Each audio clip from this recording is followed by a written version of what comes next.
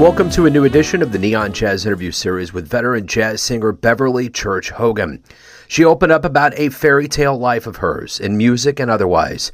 She opened up about her new 2022 CD, Sweet Invitation.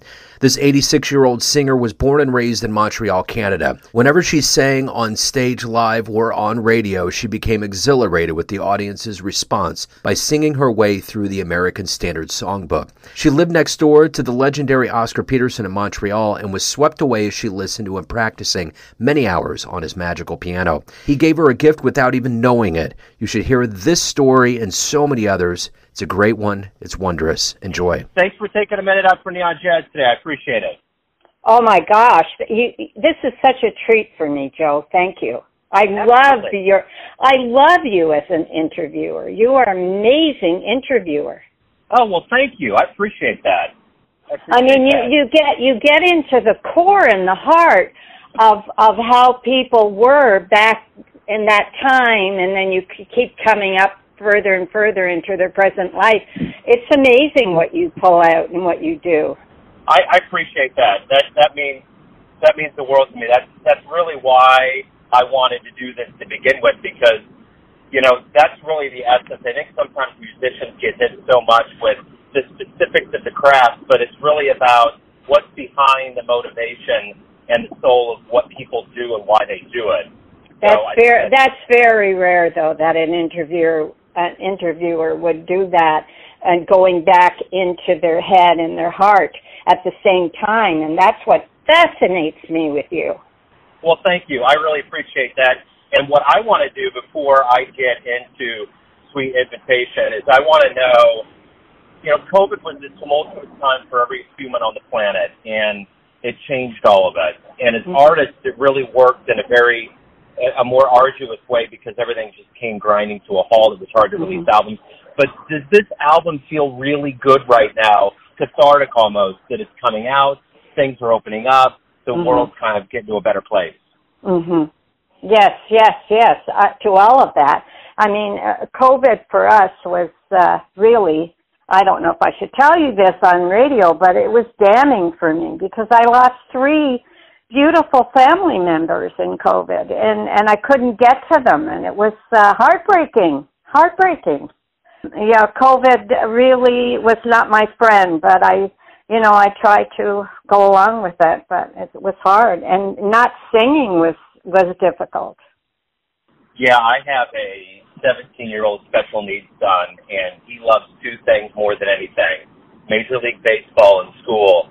So when that happened in March, I was just like, I don't know what I'm going to do. Like, everything came to a halt, and, it has a monopoly on it. You got to pivot and move. But it's devastating. The loss of life and everything that went into it, because it wasn't like 1 or 2 or 3 things was affected. It was like our entire existence, everything was affected. And I'm even still in shock now whenever I have the world's doing things that it did pre-2020, and I'm still trying to adjust. So we're all going through a psychological quagmire dealing with it. That's true.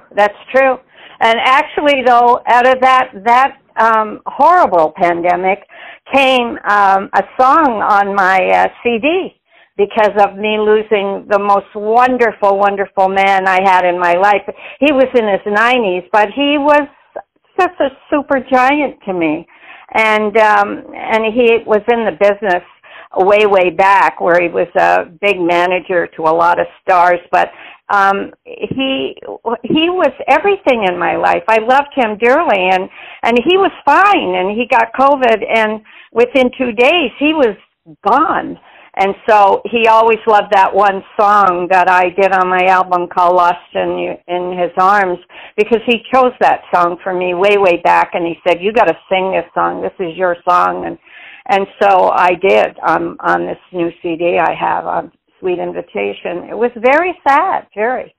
But out of it came, I got lost in his arms, and so that'll live on in my life forever for him, Well, and I think that's the thing that we all learned over this time. If we didn't have art, it would have been a very, very, very dark time. If we didn't have TV, film, music, anything artistic related. Yes. to have that healing power of having that song out there forever Mm-hmm. is big. So the rest of the album, how did you artistically construct this particular release? Well, what I usually do with, especially with my first one too, my first album that came out in 2018, I just reach deep and think about a certain time in my life, and I choose the song for that certain time. So it's always a blink of an eye moment in my long life, and that I have to sing it. And that's how this album came about. There were certain songs that I truly loved, like Falling in Love with Love is from my youth, and I thought, oh, it's time for me to put that in, because I remember when I sang it, how I felt at that time when I was a teenager. And so, that's how I choose my songs. I choose all of them. And of course, John Prue, who is my musical director, arranger, and my rock, he's been with me for way over 10 years.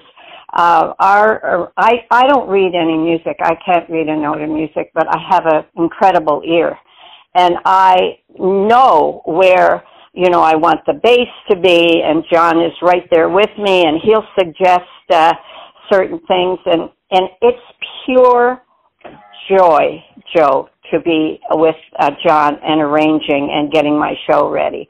Like I just had a big show at the Catalina Jazz Club on June 5th, and it was wonderful because my musicians, I'm in such awe and respect for my musicians, because I have them, some of them have been with me for over 10 years also, and it's a pleasure. And the thrill for me is when I come off stage and they tell me that they can feel and hear the love I have for the musicians, and they feel the love that the musicians have for me. So it's just not a job for them. They love being there, and I excel when I'm on stage with them.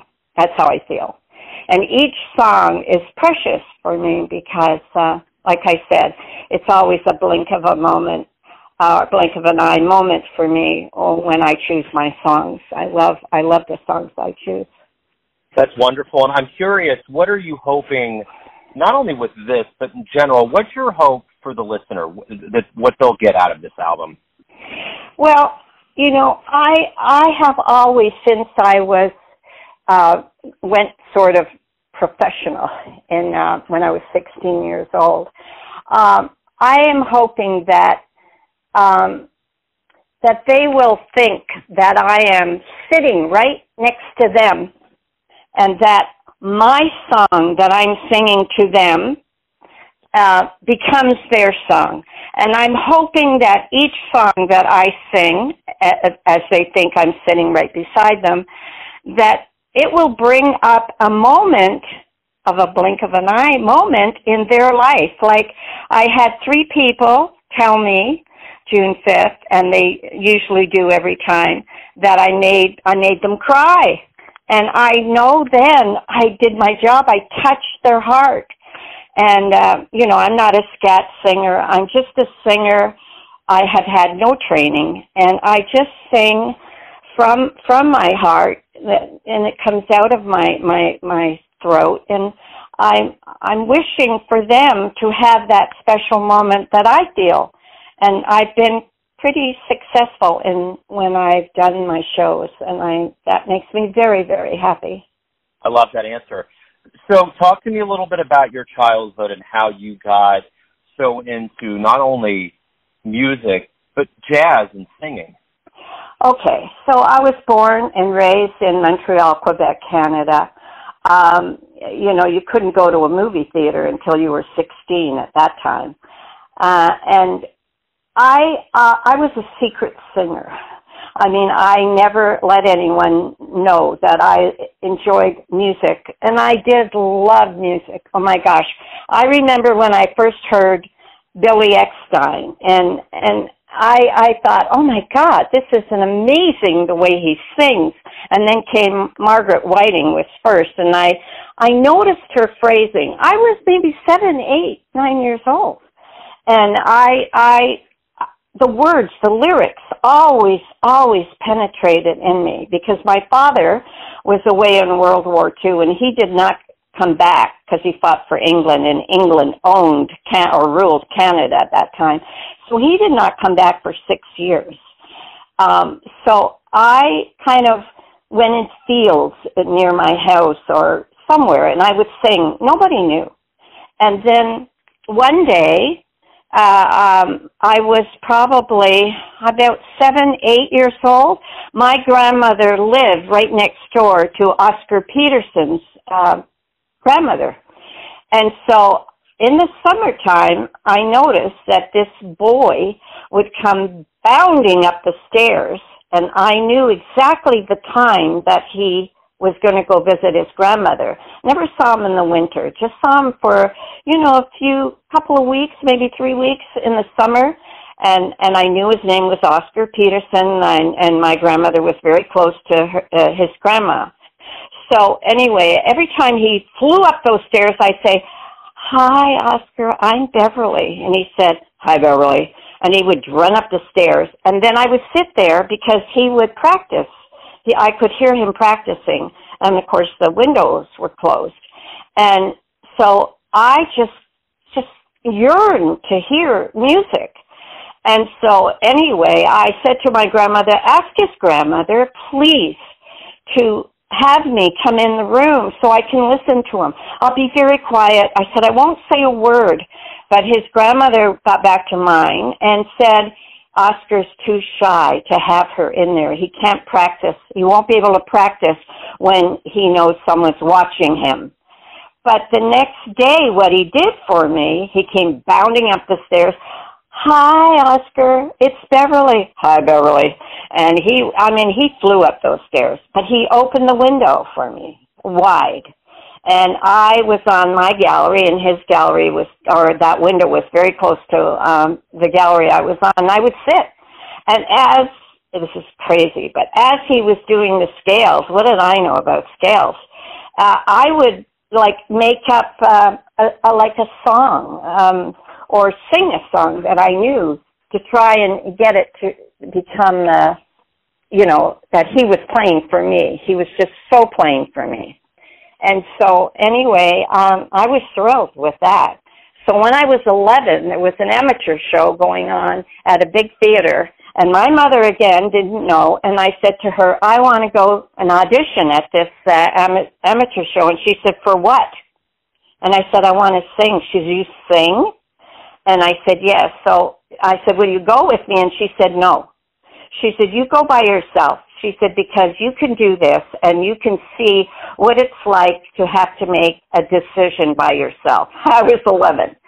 So, but, it's different when you're a World War II kid growing up.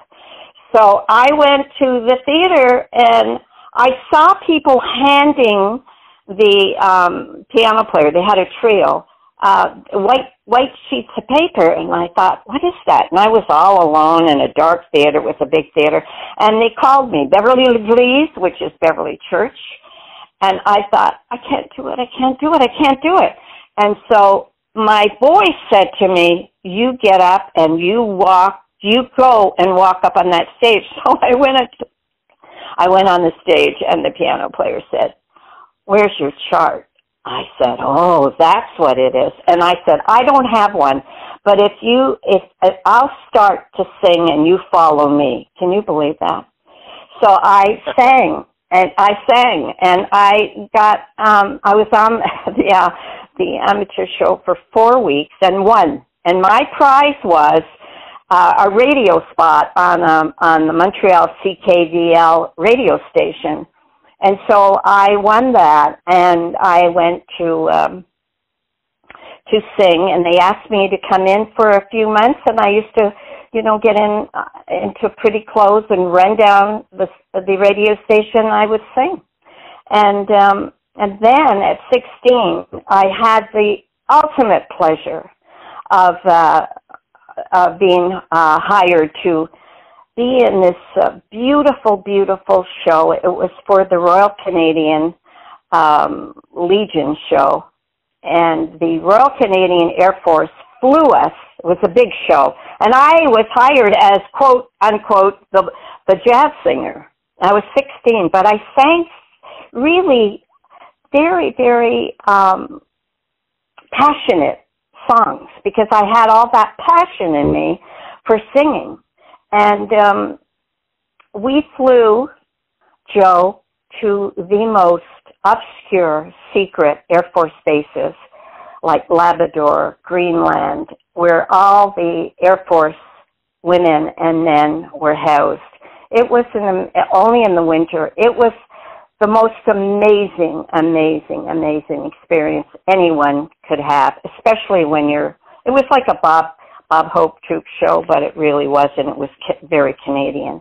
And so I really got my feelings from there, and I would choose all my songs, some swing, but I noticed that when I sang the love songs, they would go crazy in their little theater. So I really always loved to tell. I thought, that's it. I have to become a storyteller. So I did that from till I was 21, and then I left Canada and came to the United States. And I made sure that I never fell in love in Canada because I never wanted anyone to keep me there at all. So 3 days after I was here, I met my husband. I fell madly in love. He fell madly in love. He was from New York, and we dated for quite a while, and then got married, and then I had a little baby girl, and I started to think, I wonder if I could go back to singing, because I had not sung a note, and my husband did not know that I was a singer. So I have no recollect, because it was so long, long ago, but I got myself into this phone number. I have no idea how I got it. And before I knew it, I went to Capitol Records.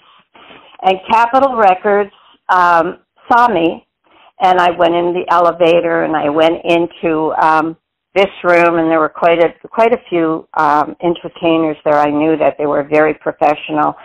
And I mean, I had no idea. My heart was pounding in my mouth when I was in that building.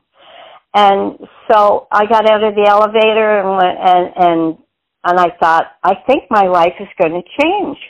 And so they had reel-to-reel tapes at that time. And so they had a trio there, and I sang. And they were impressed with what I sang. I didn't even have any arrangements, nothing. So they sent me to Vegas. They took me in the plane, and I went to Vegas, and I met this guy at the big hotel. I can't even remember, and it was on stage, and he played for me, and he called Capitol, and he said, don't change her style. She's got something that's not the run of the mill. He said, but she needs fabulous arrangements. So I got back to Capitol, had another meeting. My husband still didn't know what I was doing, and so they said to me, "We'll give you a record contract, and you're going to have 58 straight weeks of work." And I said, "But I have a little baby," and they said, "Just get a nanny for the baby. You know, it's going to be too hard for you to take the baby." And then I drove home, and I'm thinking, "Oh, this is not good. This is not good." So I went to the house, opened the door, and sitting on the sofa was my very handsome, aspiring advertising husband, and on the floor was my 16-month-old baby. And I thought, this is crazy. I can't do this. So I go to the phone, and I remember saying that once you make this phone call, Beverly, you cannot have any regrets of what if, maybe. And I called them, and I thanked them so profusely, saying, I'm so sorry, but I have to turn it down. And they said, are you kidding me? I remember to this day the tone of their voice. Are you kidding me? Do you know what we just offered you? I said, yes, I know, but I'm sorry. I cannot leave my baby, and I cannot leave my husband. So that was it. And I took the silence of singing for 40 years. I never sang. And then in 2003, 2004, somebody was at a party, and I was at the party, and I had made a record at someone's house for this person. I didn't put it out or anything, but I did some wonderful songs on it. And I had musicians. This guy was my friend, the piano player, and he brought in some musicians that were great. And he played it at the house. And this guy said to me, this guy went to the host and said, "Who's that singing?" And he said, "She's right over there." So he came to me and he said, "I have a spot every Tuesday night at the famous Catalina Jazz Club in Hollywood." Well, I knew that club very well. I thought, oh my God, this is like so beautiful. And he said, "I'd like you to come this Tuesday and sing, will you?" And I said, "Sure." So I did, and the word got out among people that I knew, and they said, "What? You sing? You sing? You sing?" And so they all came to see me, and the place was packed. And after I got off stage, Catalina Pescu came up to me, put her arms around, and said, "Hello, I'm Catalina. Listen to me very carefully. You need to come in here with your own show. Call me." And the rest is history. That's a wonderful story, and I could tell from the word go with you that there's a radiance. You have a radiance about who you are, and all of those images of Oscar Peterson playing, you could have one of the best children's books explaining your life, and Norman Rockwell could be the artist doing it. I mean, all the vignettes that you put out there are so full of imagery and beauty. It's wonderful. Oh, thank you. Well, I've had an interesting life. I never yearn for my youth, ever. I yearn to be a better performer, and I yearn to stay healthy. Because as you know, in 2 years, I will be 90. And I'm hoping next year I'll have another CD that I want to make. I have, some ideas for. And I really would like to be one that could live until 100 and sing until 100, because I have all this passion in me, and I just know that my musicians are so important to me. I mean, I can hear their music always in my head, and that's what I yearn for. I yearn that I never, ever, ever, ever will lose my passion inside of my heart, because it's like my passion cup runneth over all the time, because I always have these ideas, and it stimulates me, and I want to keep that, because I believe that age is, like people will always say, age is just a number, but standing before me is that person that's saying that. She's probably he's probably 40 or 50. And nobody knows what it's like until you get there to be in your 80s. 80s is a life-changing thing. It really is. I can't really explain what it does to you, and you have to go along with the change and be proud of that number. That number is great, and you need to honor it.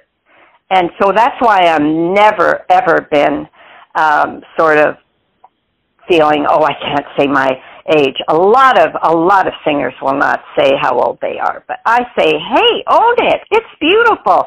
It gives me inspiration to get to the other number. I've always tried, Joe, since my 20s, to get ready for my next decade. I always feel that if I could fill this decade that I'm in with such fervor and the passion and music, I'm going to slide into my next decade. Really, I'll be dancing in there. That's what I want. That's wonderful. So I'm curious, based on all of the wisdom and all of the years of experience that you've had on this planet, If you have a dream tonight and you run into yourself, say when you were 16 and you had your first performance, and you could give your younger self one piece of advice based on the wisdom that you've gained throughout all these years, what would you say to your younger version? I would say that if you have a dream that's deep in your head, like my secret dream was, I mean, I kept all that to myself, you must not let anything stop you. You don't have to be aggressive about it, but you have to find a way that you can make the turn. You have to find a way that you can take that dream and find the solution for the dream, because you must not ever feel, I could have, I would have, I should have, I would have, I could have. That's the right words. But you need to do it. Just do it. And even if it's difficult, nothing seems to be easy, especially now. You just say, I can, and I am. It seems like a simple question, but it's actually quite heavy. Why do you love jazz? I love the feeling that it gives me. I have to tell you who is a hero of mine. I never met him. I don't know him. I love his music. I play his music in my house. My house is always filled with music. I get up in the morning and I put certain records on or whatever, and it like when I'm feeling sort of icky, I could put Jack Sheldon on that film, that record that he made, Jack's Back, that big heavy duty band he's got. And I love that. I could do ballads when I'm in a somber mood, and like I could put a Sarah on or Carmen on, and it's the feeling that it gives me. That's why I love jazz. It's part of, if I were on medication, that would be my medication to take, because it makes me feel deep inside of my heart and my head, and they combine, and I can't wait to sing. I just want to sing. You know, when you look back on your life with all the accomplishments and everything you've done, what brings a big smile to your face? What is it that you've done that you might say you're the proudest of? That I've survived through a lot. I've survived it all. And this is what I wanted to tell you that it left my mind. The one hero that I have in my head is the story of Miles Davis. Miles went through hell torture, but when he came back, he always reinvented his music. He always came in with a different sound, and that fascinated me most of my life, when he always returned of what he did. I mean, from the time he began until the time he ended, it was quite an amazing adventure that he went through, and he never gave up. I mean, he just said, I'm doing it. I am this, and I'm going to do it this way. And as you know, his music is all kinds of adjectives. I mean, it's this and it's that and it's this and it's that.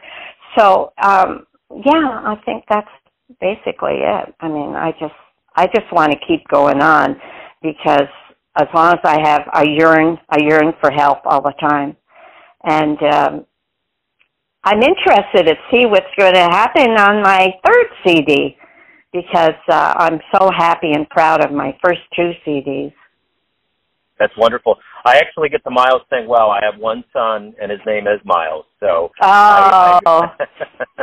So do you understand what I'm talking about? Reinventing, right? I mean, yeah. You just don't give up.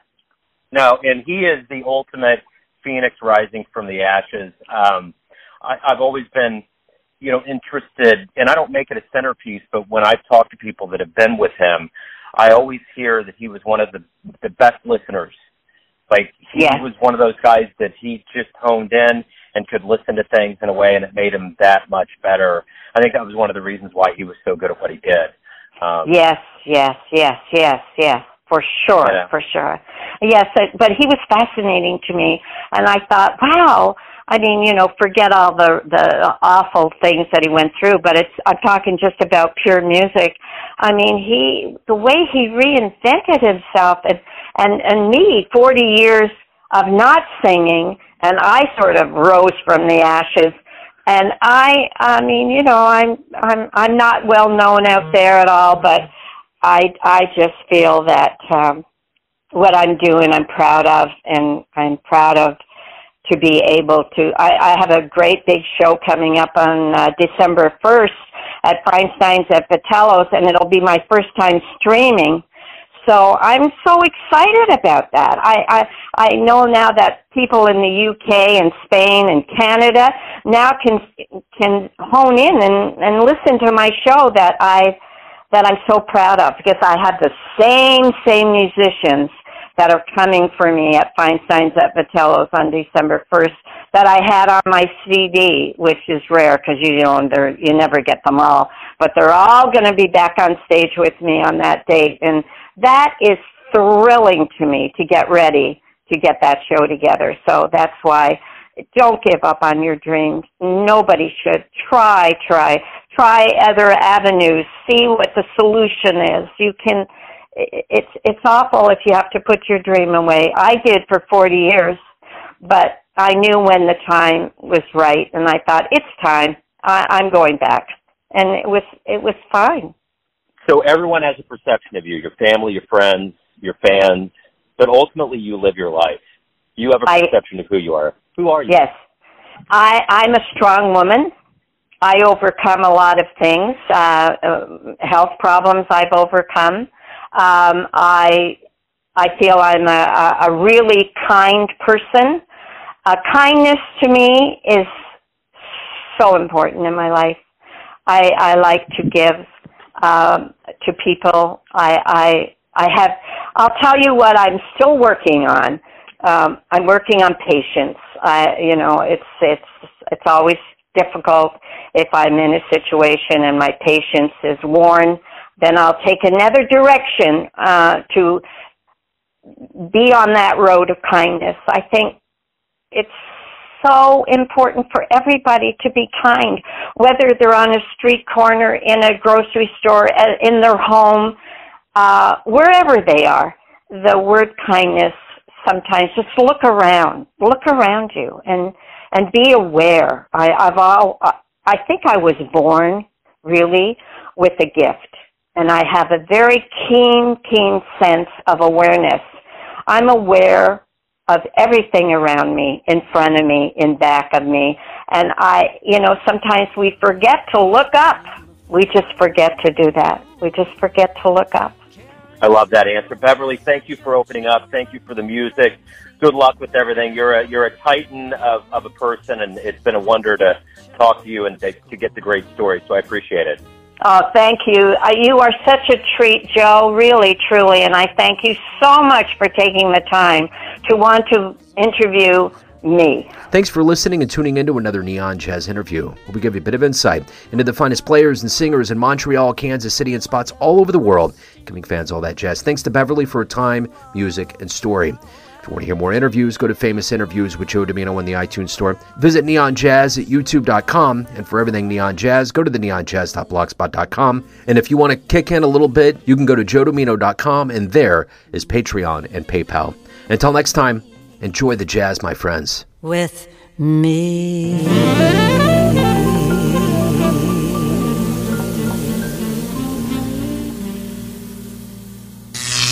Neon Jazz.